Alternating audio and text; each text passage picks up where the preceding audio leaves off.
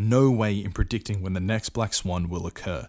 You will not know what it will be, where it will strike, when it will strike, what it's going to look like, who it's going to affect. All you know is that it's coming.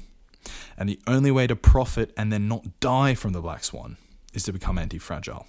So go to parties, get your finances in order, and do more stress testing. Stress the body, stress the mind. Because there is another black swan around the corner, and who knows what it's going to be.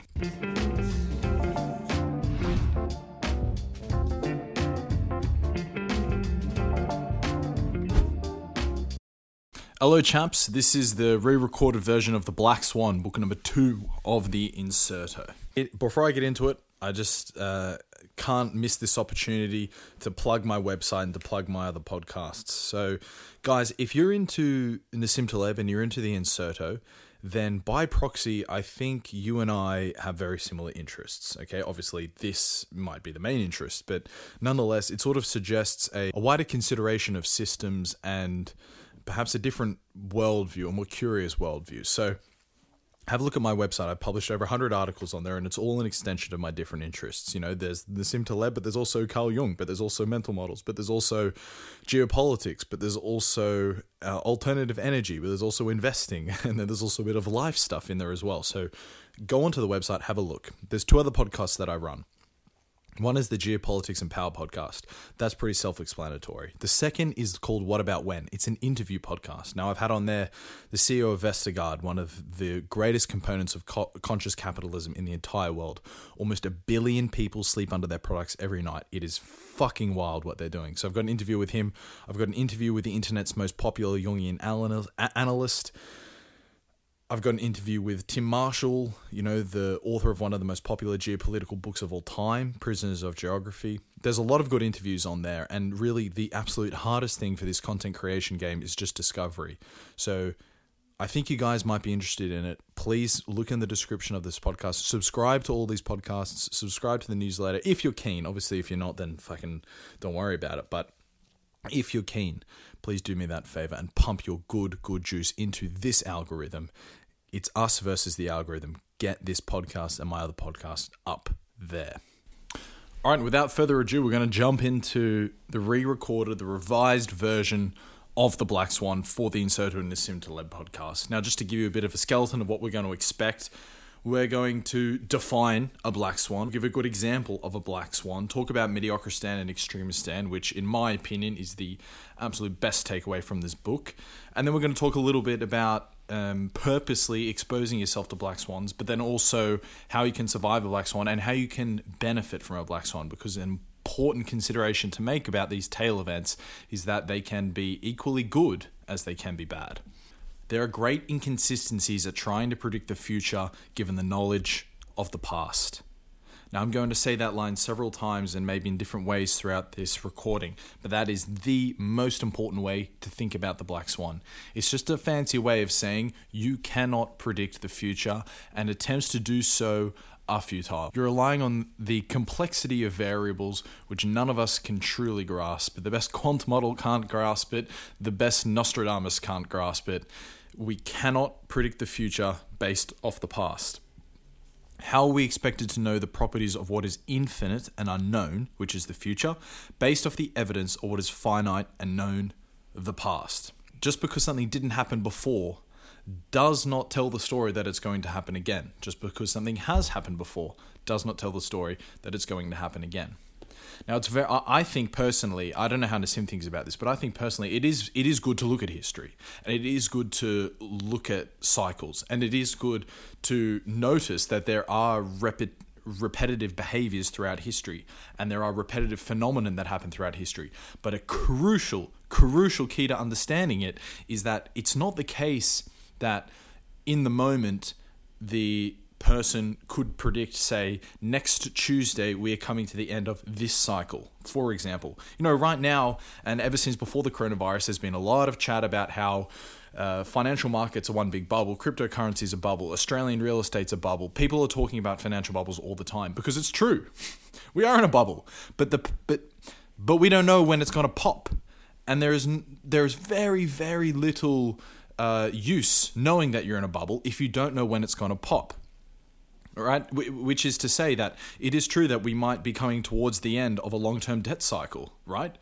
But unless we can definitively say when the long-term debt cycle will conclude, your prediction is actually not worth much, right? So we cannot know the properties of an infinite and unknown future based off a finite and known past.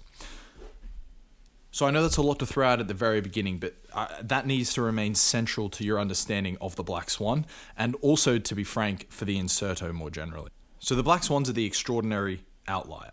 As much as we think we are totally incompetent at predicting future events.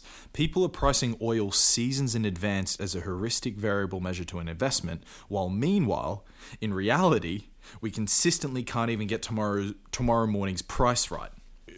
Which is a little anecdote Nassim makes in the book, which I find so hilarious, because once you've really ingested the inserto and at least in your own right truly understand the ideas, you start looking at systems differently. You start looking at, say, for instance, the consulting firm that is pricing the oil seasons in advance as a heuristic variable to investment, and you start sort of just chuckling, because that's a load of BS. Their prediction is certainly well informed. There's no doubt about that. They're extremely qualified and probably spend a lot of time figuring out this model to determine what the price of oil is going to be in 2 years from now. But the truth is no computer can even capture all the variables that are at play here for something like this. This is the crux of the Black Swan. We cannot see it coming. This is the crux of predicting future events. Future possibilities are infinite. And we've seen many times on the distribution of events that 100, 200 standard deviation events away from the mean actually do occur periodically. The point of the Black Swan is realizing that just because something has never happened, it is not evidence that it can never happen. And that is where the Black Swan metaphor comes from. For centuries, the Europeans insisted that there did not exist any black swans. All they saw were white swans in their day-to-day lives. There is no limit to the number of white swan sightings that can prove there does not exist a black swan, but all it takes is one sighting of a black swan to disprove the rule. All it takes is that outlier event which no one thought was possible to disprove your rule. And it wasn't until the Dutchmen gazed upon Australia's glorious west coast that Europeans saw their first ever black swan. And thus, the rule was proven incorrect. There does in fact exist outcomes that you thought were impossible, thought could never happen. In your wildest dreams, in your wildest predictions, could have never happened. And this is covered in Nassim's example for Black Monday in 1987, just using a sort of tangible example of what an outlier event might look like within financial markets, say, for instance. If you lived in New York on the 10th of September in 2001, your experience of the past did absolutely nothing to prepare you for what was going to happen the following day. The Black Swan is the extreme outlier. It is the unforeseen event which has not been priced into your equation of the future. And there are 3 qualifications for a Black Swan. 1, they are an extreme event. 2, they have an extreme impact. And 3, and this is the most important one, they are only explicable after the fact. Because how can we know the properties of what is infinite and unknown, which is the future, based off the evidence of what is finite and known, which is the past? This is the Black Swan problem. Our evidence for predicting the future is distorted by infinite possible variables, which haven't been accounted for. So Nassim Taleb's famous turkey example. This is a metaphorical anecdote that wonderfully captures a black swan sort of as it is rolling out. So imagine you're the president's turkey on the eve of Thanksgiving. You go to bed on the 25th of November, fat and happy. You're living the good life. You've always been given lots of attention, given any food you like, and they probably even fattened you up with beer. You are very fat, very well fed, and very happy turkey. And on the 25th of November, you are completely unaware to the black swan that is going to befall you the next morning. We think along lines of linear progression. The turkey is predicting his future based off the experience of his past. You cannot predict the black swan. All you can do is prepare for it and become anti-fragile to it. When the turkey wakes up fat and happy on Thanksgiving morning, he is taken completely off guard and then met with his black swan. He is slaughtered. It is an extreme outlier. It has significant impact and is only explicable to him after the fact. And that's the important part. It's only explicable to him because not all black swans are going to be society specific. They can be hyper specific to one person, to one family, to one community, to one country, to one ethnicity, to one industry, to one company, to everyone on the entire planet. Like the black swan can vary. It doesn't have a specific. There isn't a specific person or people who are affected by it. The black swans are numerous, and they can happen at the micro level or at the macro level. And just as an aside, if you're listening to this podcast, then one could assume that you have survived until this point. You are alive, after all. And from this, you can infer two completely opposite conclusions based off your experience alone. One, either you are immortal, or two, you are closer to death. These are both components of an infinite and unknown future. You cannot predict the future based off the past.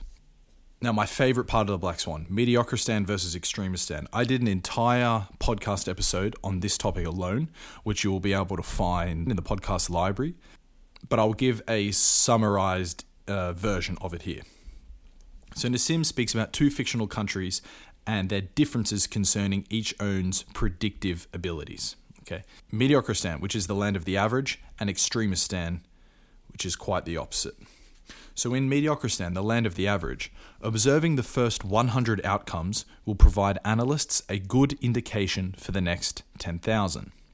In Mediocristan, our experience of the past will actually inform us relatively well about the outcomes of the future. In Extremistan, it is quite the opposite. Observing the first 100 outcomes provides absolutely no insight into predicting the next 10, let alone the next 10,000. Meaning, your experience of the past does absolutely nothing to inform you about future possibilities. Okay, so think about that. Which one, I ask you now, and there's no wrong, well, there is a right, and I ask you now, which one of these countries do you think we live in? Do we live in Mediocristan, or do we live in Extremistan? Do we live in a world where our experience of the past can inform future outcomes? Or do we live in Extremistan, where observing the first 100 outcomes will do absolutely nothing for us to even predict the next 10? Okay, I will just say, spoilers, but Nassim insists that while we think we live in Mediocristan, we in fact live in Extremistan. And this does very well to serve his entire Beta Procrustes metaphor, which is book 3, which you'll see coming out in the next week. But the idea that rather than fitting reality into our preordained systems, okay, Mediocristan, how our past is supposed to inform our future, instead, we live in Extremistan. And we need to let our systems ebb and flow according to reality, because our experience of the past cannot inform the experience of the future. And that is because of the Black Swan. It's because that events so wild and beyond our possibilities and imaginations can befall us. So let's look at Mediocristan and Extremistan and how domain-specific outliers influence different distributions. So here is a domain of Mediocristan. If you take 100 random people and then find the average weight between them, there is no person alive who can be added to the sample, so the 101st person who you weigh, that will weigh significantly enough to alter the average. Alright, so if the average weight of 100 people is 75 kilograms, then an outlier weighing 200 kilograms is barely going to move the needle. And we can agree that 200 kilograms is an extremely large person. They live at the very end of the distribution of how much people weigh. Okay? The same is true for calorie consumption. There is no day where you can eat enough calories to make you fat, nor there is one day where you can eat so insufficient amount of calories to make you skinny. These are the domains of Mediocristan. Now, keep that in mind, and then contrast it with a domain from Extremistan. Now, let's imagine that we take those same 100 random people and then calculate their average net worth. Okay? Say it's $100,000. There are outliers alive. Jeff Bezos, Cristiano Ronaldo, Elon Musk, even people that aren't that drastically at the end of the distribution, maybe guys like Joe Rogan. Once you add this person's net worth into the distribution, you have totally distorted your average, and you can make, if the outlier is large enough, you can make someone else's combined net worth look like a rounding error for the outlier. So what's the difference there? In Mediocristan, there isn't a person alive who can actually alter the mean of the distribution so significantly, right? Which suggests predictability, which suggests Mediocristan and us being able to price oil 2 years from now, for example. But in reality, the world that we live in and the systems that we have created around us, they are domains of Extremistan. There are people alive who alone have earned more than billions and billions of people below them. The sort of uneven distribution or unpredictable distribution of these inputs makes them, as such, a domain of Extremistan. If Jeff Bezos is added as the 101st person in this random sample of people that have an average net worth of 100K, his $100 billion or whatever it is going to increase the average of those 101 people into the hundreds of millions of dollars. Whereas the accumulated value of all 100 people before, now then they're less than what the average of the total is. So I know I'm saying a lot of numbers, and obviously without a graph in front of you, it might be hard to conceptualize. So forgive me. I did do a YouTube video on this as well, so maybe if that helps, maybe you can go in there. But I hope you can. I hope this is making a little bit of sense. But there are domains subject to an outlier so extreme that it completely distort the game for the rest. Okay, so these are the domains we actually exist in and we actually live in: wealth, income, subscribers, deaths, size of planets, viruses, etc. Book publishing, podcast distribution. You know what interesting about podcasts? I was looking it up. There's this guy, he gets about 10,000 downloads a month, and he's in the top 1% of podcast listeners in the entire world. He gets 10,000 downloads a month. Now, that might seem like a lot of downloads to you, and to be frank, it is a lot of downloads. But the thing is, compare him to Tim Ferriss, who's in the top 0.1%, it's absolutely nothing. It's a rounding error. It's what Tim Ferriss downloads in maybe 10 minutes after he subscribes to a podcast, right? Like, followers on Twitter, scope of influence, really, like, you can play with this forever. We live in Extremistan. The domains of our systems are those of Extremistan, not of Mediocristan. Okay, we cannot predict the future based off our past. In Mediocristan, you can predict the future based off your past. So anyway, I really hope that's breaking through. If it hasn't, it's because I just am not communicating it properly. And so if it hasn't made total sense, do your best to absorb the idea of Extremistan versus Mediocristan, because I really think it is one of the best ideas from the entire Inserto 5-book series. And in classic Nassim fashion, he manages to sort of capture this idea in one tidy aphorism. So he says, you can't lose a ton of weight in one day, but you can lose a ton of money. The problem of the Black Swan is that we think we live in Mediocristan and are able to predict the future based on the past. We can safely predict that the next person added to our average weight cannot weigh more than 500 kilograms. However, we live in Extremistan and we are exposed to its domains. All of the world's USD can be wiped clean tomorrow should a Black Swan so significant occur. We live in Extremistan. The problem is we think we live in Mediocristan. All right, now here's a fun part. Is there any reason that one would expose themselves willingly to a Black Swan? Well, yes, there is actually. Because think about it now with me, a Gaussian distribution, a bell curve distribution. So as we all know, the majority of the distribution lives very close to the mean in the nice hump in the middle. But at either end of that distribution, as the tail, as they call it in maths, runs out towards the edge of the graph, here is where you live. Here is where life is lived. When people say life is lived at the tail, actually, I don't know if people say that, but I always say that. It means at these extreme ends of the distribution, in the extremely bad and the extremely good, in the extreme sadness and the extreme happiness, in the extremely lucky and the extremely unlucky, in the extremely high risk and the extremely low risk. Things in the middle, in the extremely hot or the extreme cold. Things in the middle just aren't exciting. And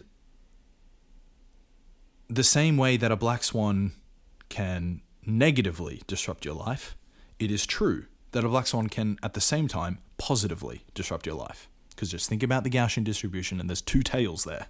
There's one on the left and there's one on the right. So black swans are not all bad. They are extreme and highly impactful, but need not always sing a story of woe. Was Chris Hemsworth casting as Thor a case that he was the only man for the job, or more likely that he was in the right place at the right time? Who would Chris Hemsworth be if Thor was a box office failure?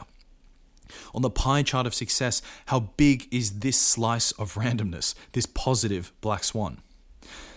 Nassim Taleb quite reductively instructs us to go to parties. Yes, it's brilliant advice, but it's far too simplified. He means to maximize your chance at experiencing the upside of a black swan. You need to reap the upside and downside of multiple random experiences. It means to create serendipity, to do your best to force serendipity into your life. There is a bit of asymmetry to this, which also is an episode I've done on before. But while by definition one cannot reduce their exposure to a negative black swan, one can prepare the best they can to survive it. However, because there is an asymmetry to it, one can further expose themselves to a positive black swan. Okay? So they actually go hand in hand. Becoming more anti-fragile will not only strengthen you to the negative consequences of a bad black swan, but it will also increase the serendipitous chance of you reaping the benefit of a positive black swan. And maybe it's... So I'm hearing myself talk right now. Maybe it's a little bit confusing. I don't know. We'll have to see. You guys tell me what you think. But but such is the complexity of these ideas and just ideas generally. I think the true mastery of being able to understand an idea is an ability to communicate it. So whether I'm succeeding or failing right now is for you to say.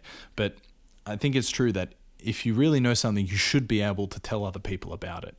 And I really hope that's what I'm managing to do here with this podcast, because as I said the other day in the About the Podcast episode, me doing this is to further sharpen my understanding of the inserter on this whetstone. And then also hopefully, there's something you guys get out of it as well. But here we go. Let's look at how to survive a black swan. And this goes in hand with reaping the upsides. Expose yourself to many different experiences. Learn whatever you can. Don't burn bridges. Follow your own tastes. Okay, that's a big important one. Trust your instincts. Trust your sense of smell. Go towards things that your anima draws you towards.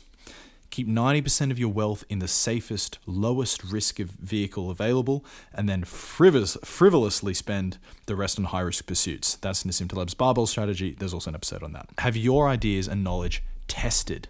Very important. Very important. All of these are measures that increase your anti-fragility. Have your ideas and knowledge tested. Your idea could be right, but if you fail the pressure test, well, now you need to learn this idea better. Right, for example. But ultimately, this is both the key to anti-fragility and also to increasing your serendipitous chance at the upside of a black swan. Do more failing, do less averaging, stress the body, and stress the mind.